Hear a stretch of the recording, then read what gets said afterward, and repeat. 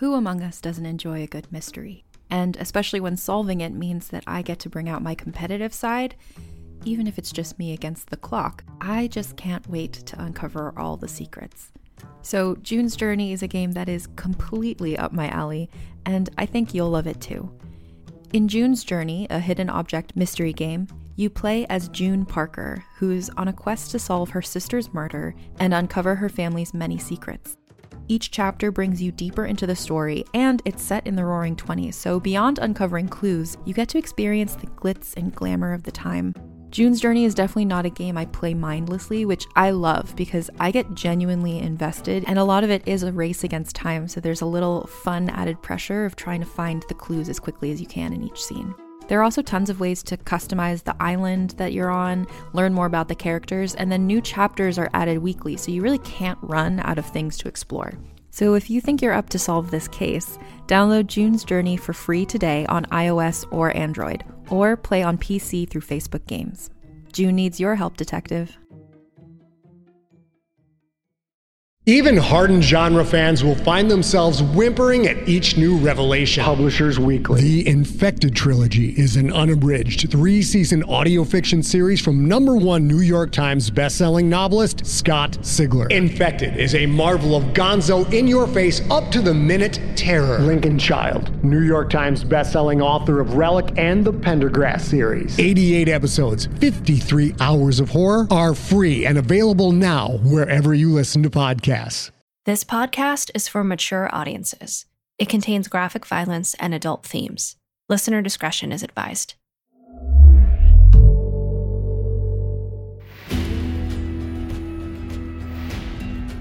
Realm presents Blood and Gold, starring Richard Cabral. Episode 13.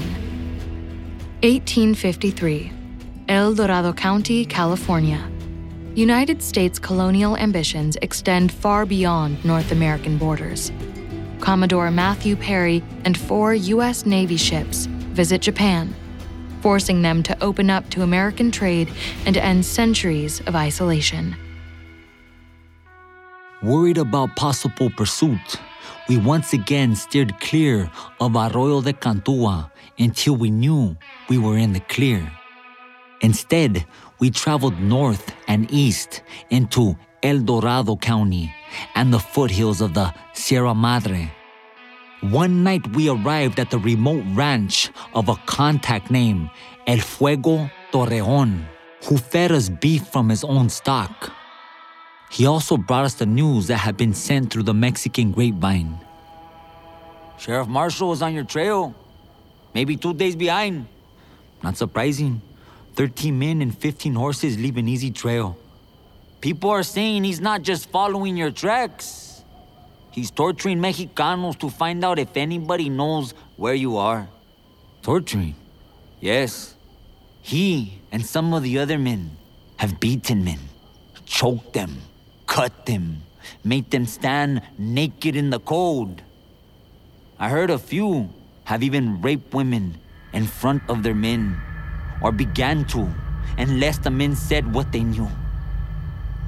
The news tore at my insides. I had thought myself steeled against any new outrages from California's white community. But this was a new low. And have those men told them anything useful? Hard to say. What seems minor or obvious to us might be helpful to the law. Any little fact they can learn could help them find you. Tres Dedos turned to me. So we have to make sure we can't be found. Avoid our usual spots. Yes. I'm sorry we came here at Fuego. I hope we haven't brought you trouble. There's nothing they can do to me that hasn't already been done. One look at Torrejon proved the truth of that. He was perhaps in his mid-40s, but looked decades older. His dark hair streaked with silver, shoulders stooped from a lifetime's hard labor. I have no woman for them to threaten, and my ranch hands would fight like wolves if they came near me. The mention of wolves gave me an idea.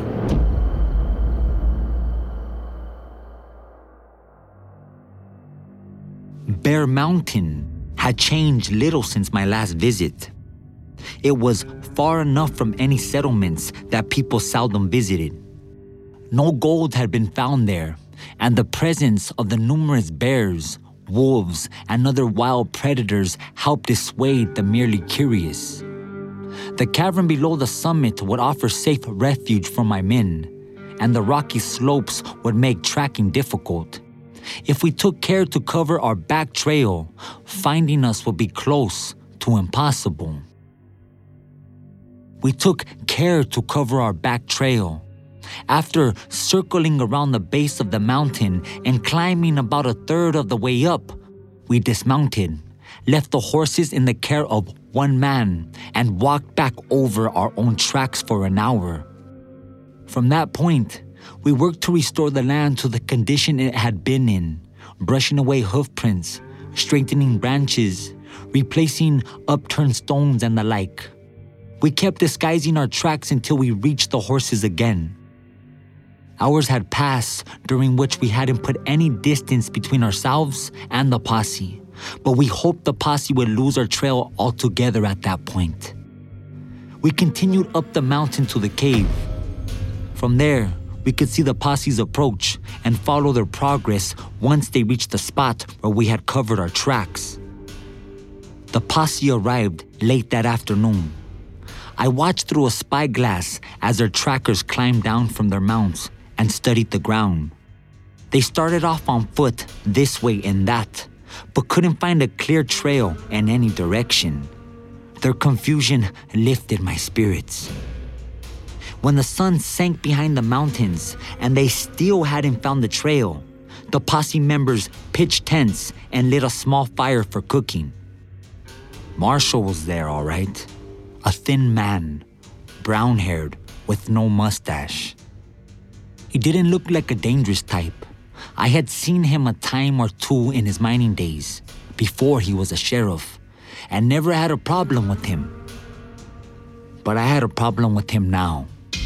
Standing near the sheriff was another man who looked familiar, though it was hard to be certain through the little telescope, but he wore the sky blue of the American Army, and I believed him to be the man who nearly shot me back at Garland Straw. Muy bien, hombres. Time to go back down the mountain. Those fellows are in for a surprise.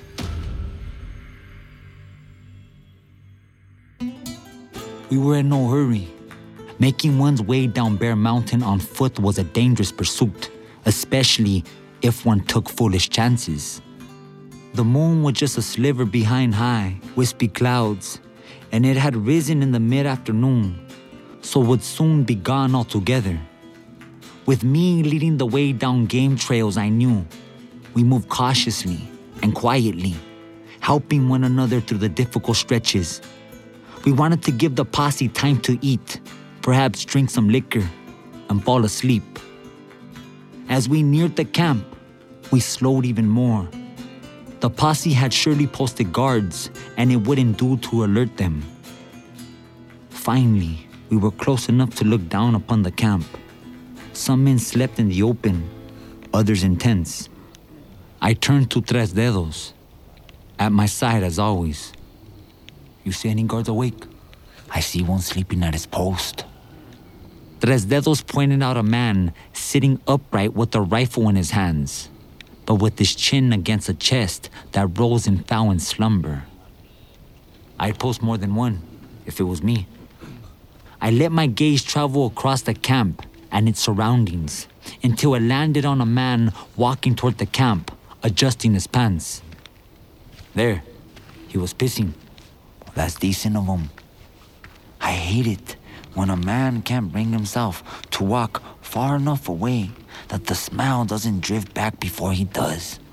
Don't admire him too much to kill him. Never. So, 2? Any more? There. Tres Dedos tapped my arm and pointed to a man lying down, but rolling and twitching in obvious discomfort. He's no guard, but he's not sleeping soundly. That's for sure. Stomach troubles, maybe. Smells like they had vulture for dinner. Or skunk. Something that shouldn't be eaten anyway. I kept studying the layout.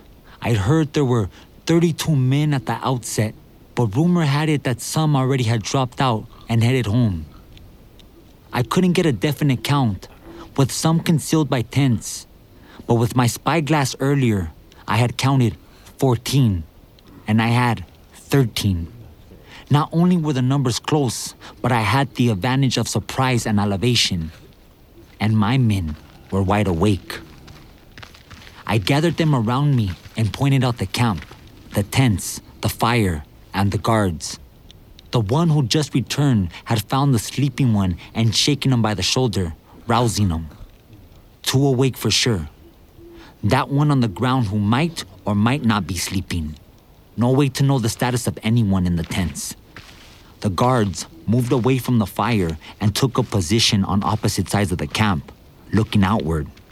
Every few minutes, they got up and moved around, keeping themselves alert and sweeping the whole perimeter. They'd chosen a good spot to make camp. Most of it was ringed by large rocks that would block the wind and could provide cover in a fight. Their horses were picketed a short distance away within sight of the camp. I outlined my plan, and the men nodded their agreement. At my direction, some of the biggest of them put their backs to a massive boulder well rooted in the mountainside. Heaving and grunting, they pushed and pushed until it finally broke free from its resting place. Loose dirt cascaded down the slope, and I worried it might alert the posse below. If any fell that far, nobody reacted in a way that I could see. Then the men stopped, with Florencio Cruz and Antonio Moreno straining to hold the big stone from underneath. Are we ready, Joaquin? I took a quick, last look at the path. Let it go. Cruz and Moreno moved. At the same moment, the men holding the stone from above released it as well. It toppled from where it had rested for what might have been decades or centuries. On the way down, it struck the mountainside a couple of times, breaking other, lesser rocks free. The noise was thunderous to us and to the men camped below. Screams of terror reached my ears. I leaned far over for a better view and almost slipped, but Gustavo Zaragoza caught my waistband and held on. The boulder crashed to the earth in the center of the camp, accompanied by a storm of smaller stones. I couldn't see how many men were killed instantly, though some certainly were. Others scrambled away from the rain of stones. Muy bien, hombres.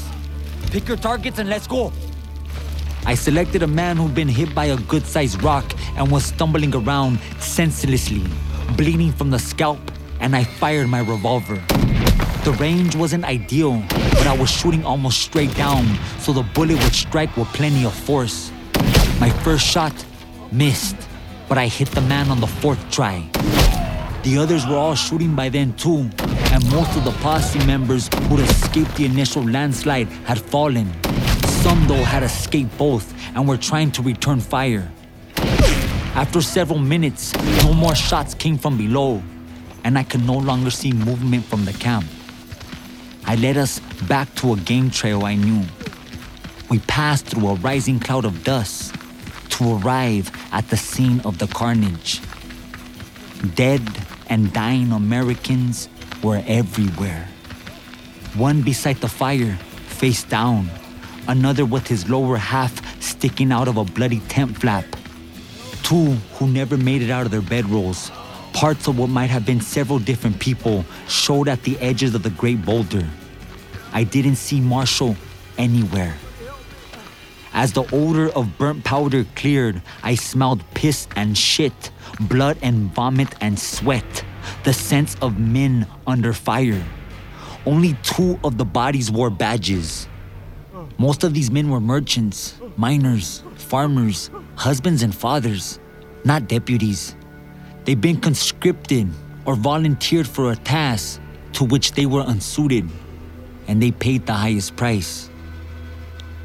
Inside a tent, someone whimpered in obvious agony.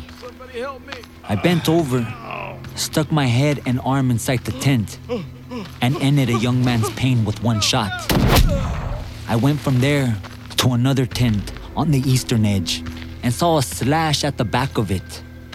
The occupants had cut their way out and ran out into the night. Tres Dedos walked up to me. I count 10. Hard to tell how many are under the rock though. Mota, count. Mota nodded and raced around the camp, poking his head into the tents and kicking at bunched blankets. Yes, so 4 escaped, if my original count was right. 4, more or less. Do you want to try to find them now? Could be dangerous in the dark. I knew that to Tres Dedos, danger wasn't a drawback. It was an attraction. No, let's get some rest and wait until dawn. They could get pretty far by then. They won't. They don't know where they are or what they're facing. And besides, they're on my mountain.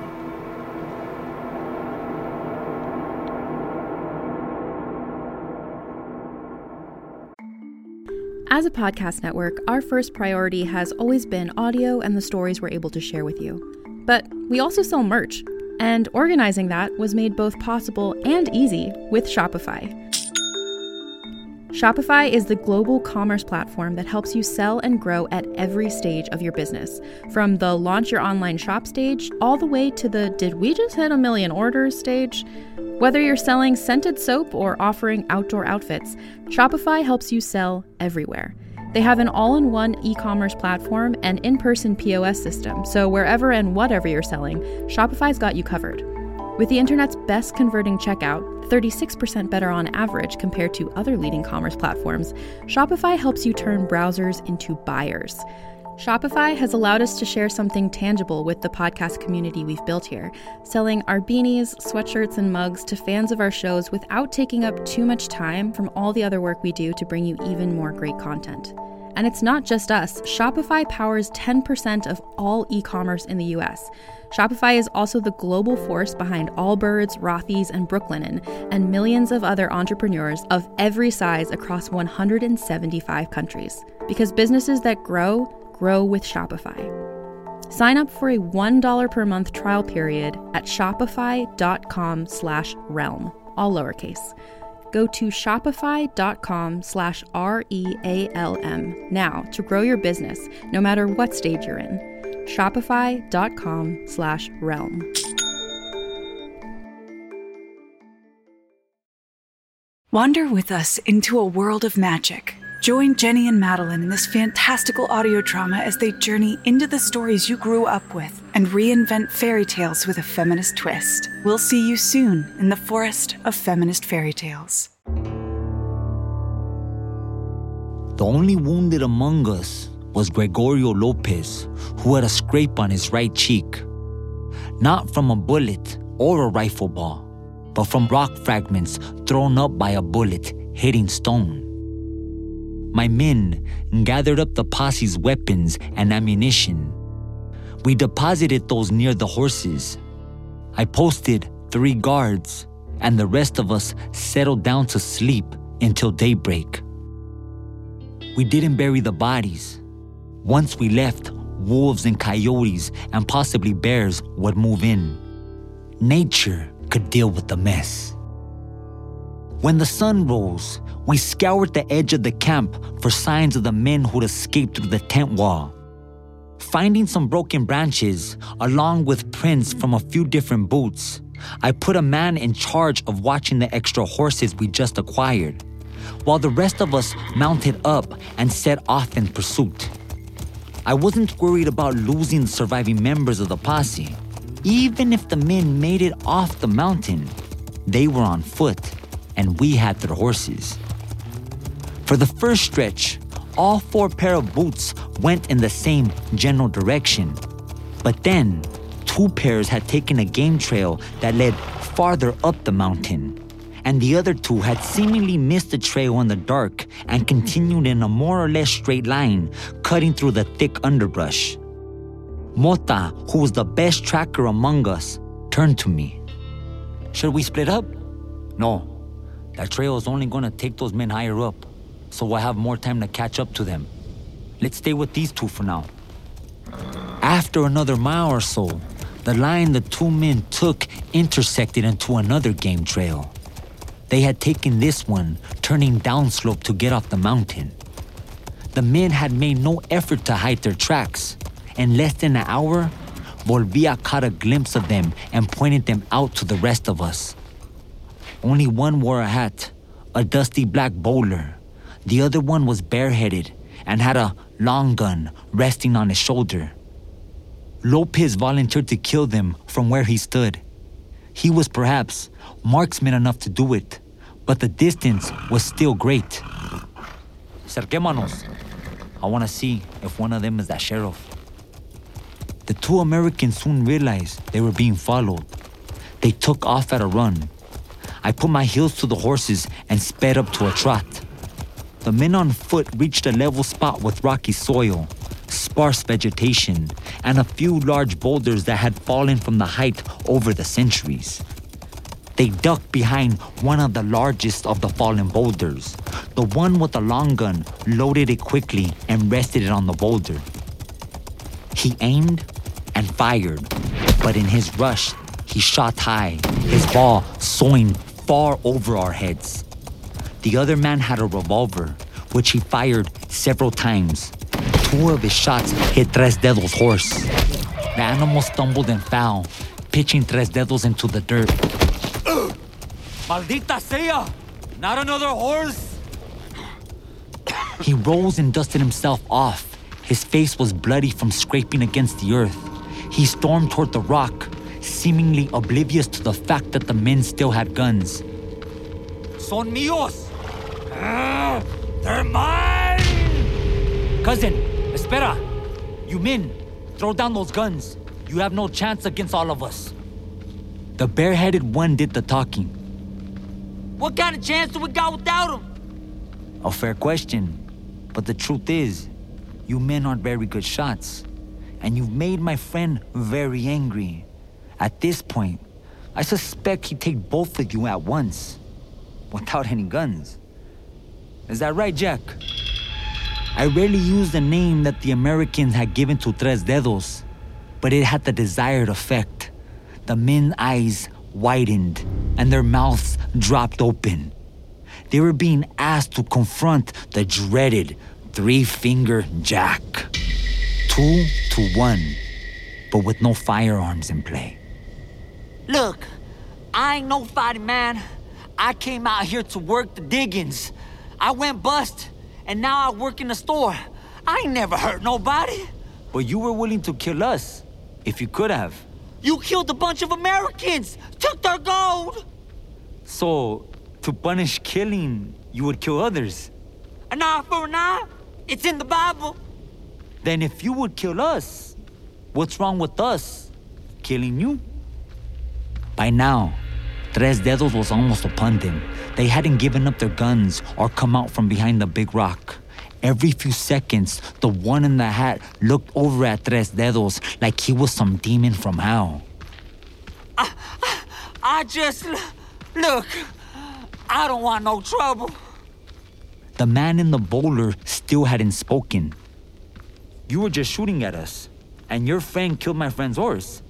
There has to be some kind of payback, don't you think? The bareheaded one snatched the revolver from the other man's grip and threw it toward the outlaws. He's the one that shot the horse. I only fired the one shot over your heads, like to scare you is all. You want to fight somebody? Fight him. The look of rage on the other man's face was almost comical. Charlie, what the hell you doing? I'm just saying, you're the one who shot the fattest horse. Anybody got an answer for that? I mean, sure, but you. Damn you, Charlie. You lily-livered son of a... Gentlemen, that was an interesting choice you made, Charlie. But that's not the decision you face right now. The only decision you have is 2 against 1, or 11 against 2. And I assure you, unlike my friend, Three-Finger Jack, we won't hesitate to use our guns. The only reason you're not dead yet is that Jack wants to do it himself. Charlie and the man in the bowler faced each other, fear and fury warring within them both. Finally, Bowler nodded, and Charlie did the same. 2 against 1? Are you sure? We beat him? What happens? If you beat him, we give you 2 horses and send you on your way. Honest? Yes. But you won't beat him. We'll die trying. That's exactly what you'll do. Tres Dedos took off his sarape and his sombrero and handed them to Lopez. He removed 2 pistols from his belt and handed those over as well. For their part, Charlie and the man in the bowler followed through on their agreement. Charlie tossed his rifle down, and both men stepped out from behind the rock.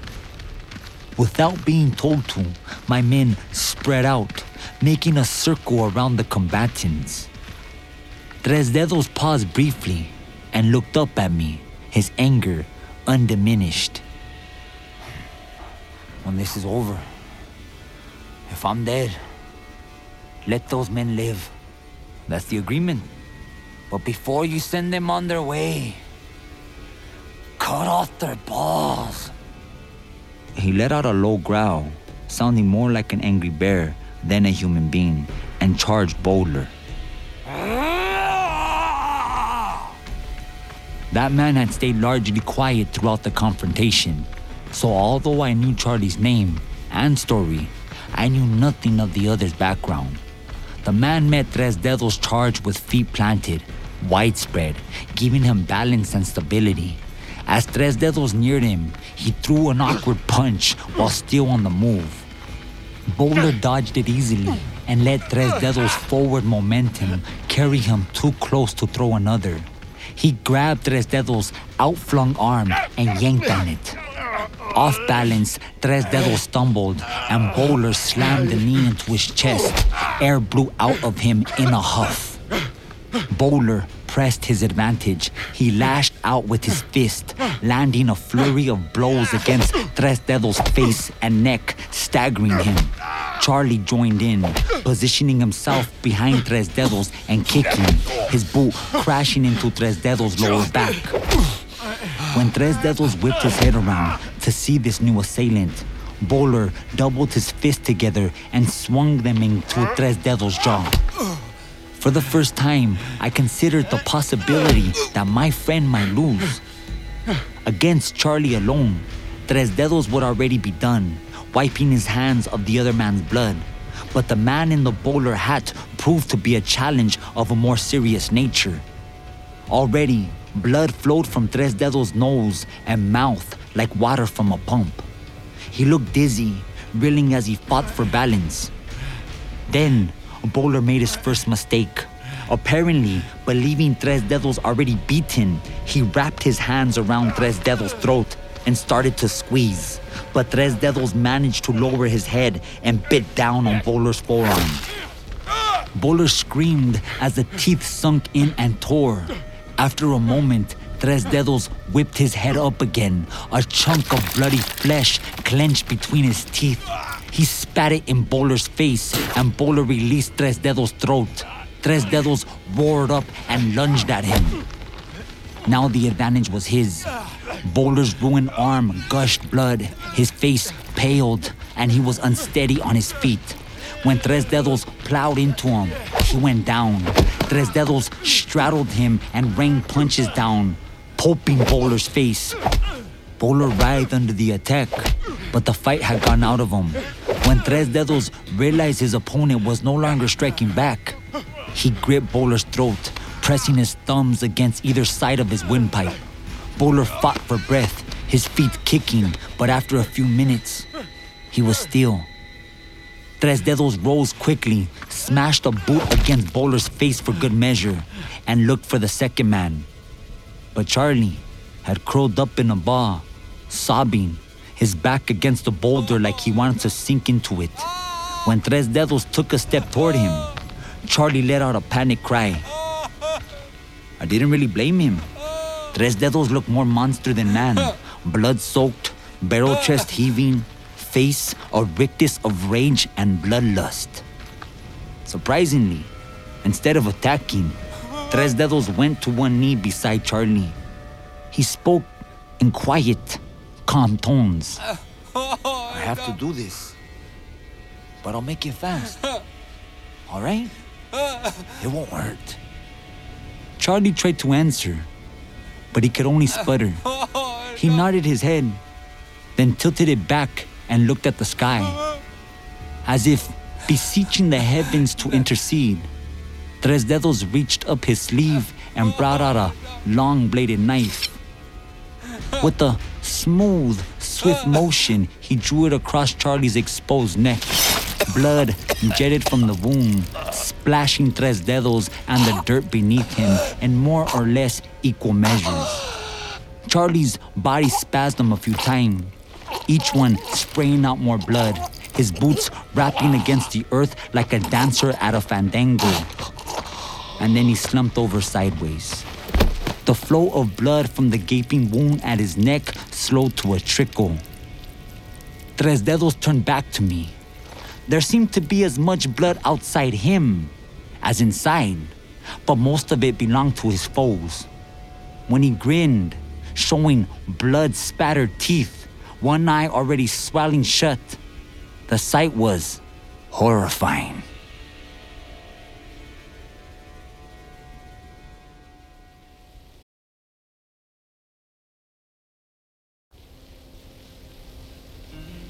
A wrong turn led the last two members of the posse into a box canyon. A spring high up on the far wall of the canyon dribbled water down the steep rock face, and where it landed, a small pool had formed. Observing them from above, my men and I heard them shouting and arguing with each other. One of them was Sheriff Marshall. Water? See, Rhodes? I knew we'd find some this way. Those walls are pretty steep. I still don't like the idea of walking into some place where we don't know where we'll end up. Now that I saw Rhodes again, I knew for certain that he was the same ex-army officer who'd almost shot me during the raid on Garland's Draw. Marshall picked up his pace, eager to reach the pool. Hell, we haven't known where we end up all damn day. Why is this any different? I don't know. I just don't like the feel of it. Listen here, I'm in charge of this outfit. Not much of an outfit left, is it, Ben? Two of us. Two more may be alive, and maybe not. That was gunfire we heard earlier after all. From the sound of it, the men's nerves and tempers were frayed. Marshall reached the pool ahead of Rhodes, dropped to his belly, and plunged his head in. He splashed with his arms and drank deep. When Rhodes caught up, he laid down the rifle, dipped his canteen, filled it, and took a few big swallows. Distracted by their thirst and the tension between them, they remained unaware of me spying on them from atop of the canyon walls. I'm glad we found water, Ben. But I don't like it here. There's no way out but the way we came in. Marshall pointed to the rock wall on either side of where the spring water seeped down. The rocks were jagged. A man could climb there. He had to. Could, I reckon. Wouldn't be easy, though. You in a hurry to leave? Rhodes started to reply, but a noise behind them silenced him. He spun around to discover 5 more of my men coming for them, blocking the only way out of the canyon.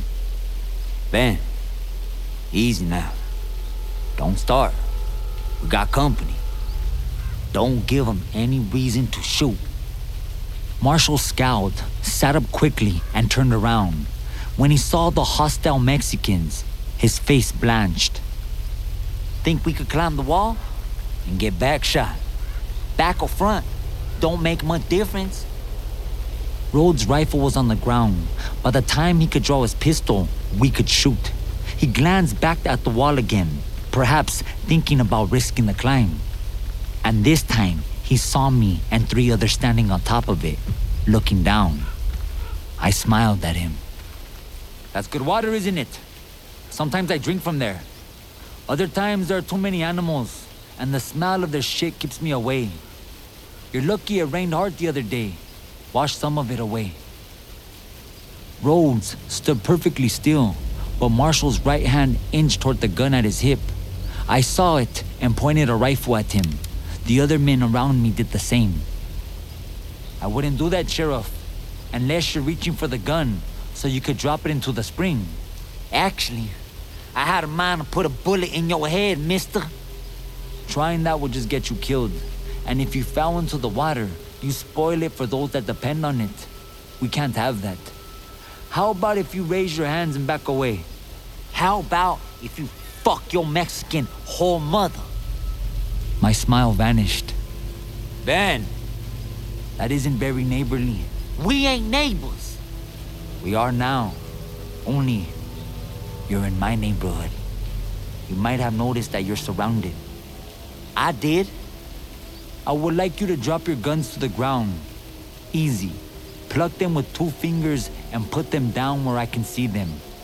Or what? Or you'll die where you stand. You expect us to believe you won't kill us anyway? That's not my goal. I want you to live. I want you to carry a message to the other lawmen around California and all who mistreat my people. The fact that Marshall and his men had tortured and terrorized innocent Mexicans while hunting me could not be forgotten or forgiven. Fat chance I'll carry anything for you. I think you will. The guns, please. Best do as he says, Sheriff. They wanted us dead. We'd already be there. Marshall hesitated, but ultimately he agreed. He pulled his pistol free with 2 fingers and dropped it onto the earth. Rhodes followed suit. I'm coming down. Remember, if you go for those guns, you're both dead. We get it. Whatever you got in mind, just get it done.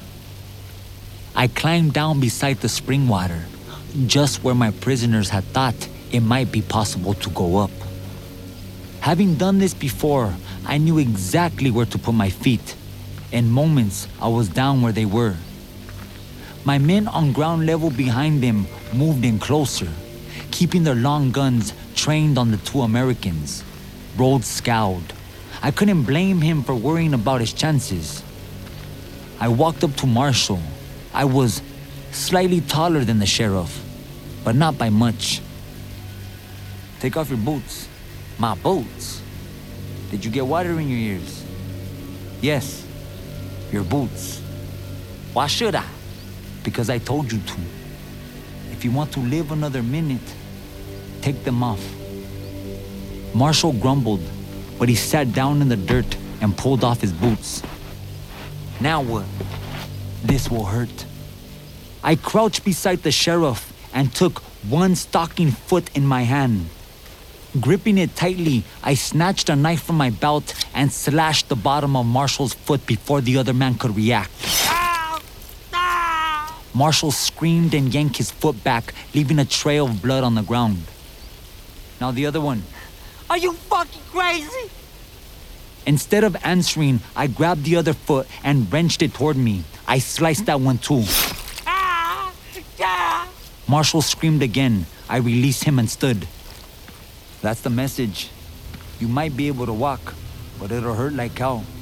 You might never walk right again. I don't know. I'll send men back with a horse for each of you. Canteens, bedrolls, everything you'll need to get home. And when you do, let all the lawmen know what happened. And let them know that any man who comes after me is going to regret it as long as he lives, which might not be long at all.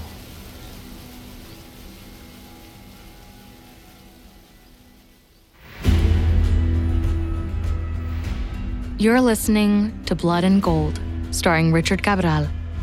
Blood and Gold is a Realm production in association with Stryker Entertainment. Realm, your portal to another world. Listen away. In a world saturated with glossy facades comes a podcast that's breaking barriers. This is Reppin'. It's where we do a deep dive into subjects like belonging, to mental health, to courage, and more. On Reppin', you'll meet the faces you think you know and discover their untold stories. It's real, it's intimate, and it gives you insight into the real person behind the images. In a world of pretense, Reppin' strips it all down. No filters, no facades. Learn and be empowered, and find inspiration through thought-provoking stories that resonate with your journey. Every episode is an exploration into the truths and values that make us who we are. Representation, it's not just about race or gender. It's about you. Reppin' ensures that every voice is heard, every story is valued, so be seen, be heard, and be represented. Listen to Reppin' wherever you get your podcasts. Blood and Gold stars Richard Cabral, based on the novel Blood and Gold, The Legend of Joaquin Murrieta by Jeffrey J. Marriott and Peter Murrieta. Produced by Marco Palmieri, Fred Greenhalgh, Kaylin West, and Haley Wagreich. Adapted for audio by Greg Cox. Directed by Fred Greenhalgh. Executive produced by Molly Barton, Marcy Wiseman, Russell Binder, Peter Murrieta, Julian Yap, and Richard Cabral. Historical notes read by Elena Ray. Spanish dialogue translated by Alana Graffam. Regional dialect coaching by Luis Armando Mercado Campos. Sound design by Eric Mooney. Mixing, mastering, and additional sound design by Rory O'Shea. Audio editing by Corey Barton. Original score by Juan Carlos Enriquez. Music supervision by Marcus Bagala. Production manager Alexis Latshaw. Production coordinator Angela Yee. Casting by Sunday Bowling and Meg Morman. Cover art by Kendall Thomas. Executive in charge for Realm, Mary Asadolahi. Find more shows like Blood and Gold by following Realm on Apple Podcasts, Spotify, or at realm.fm.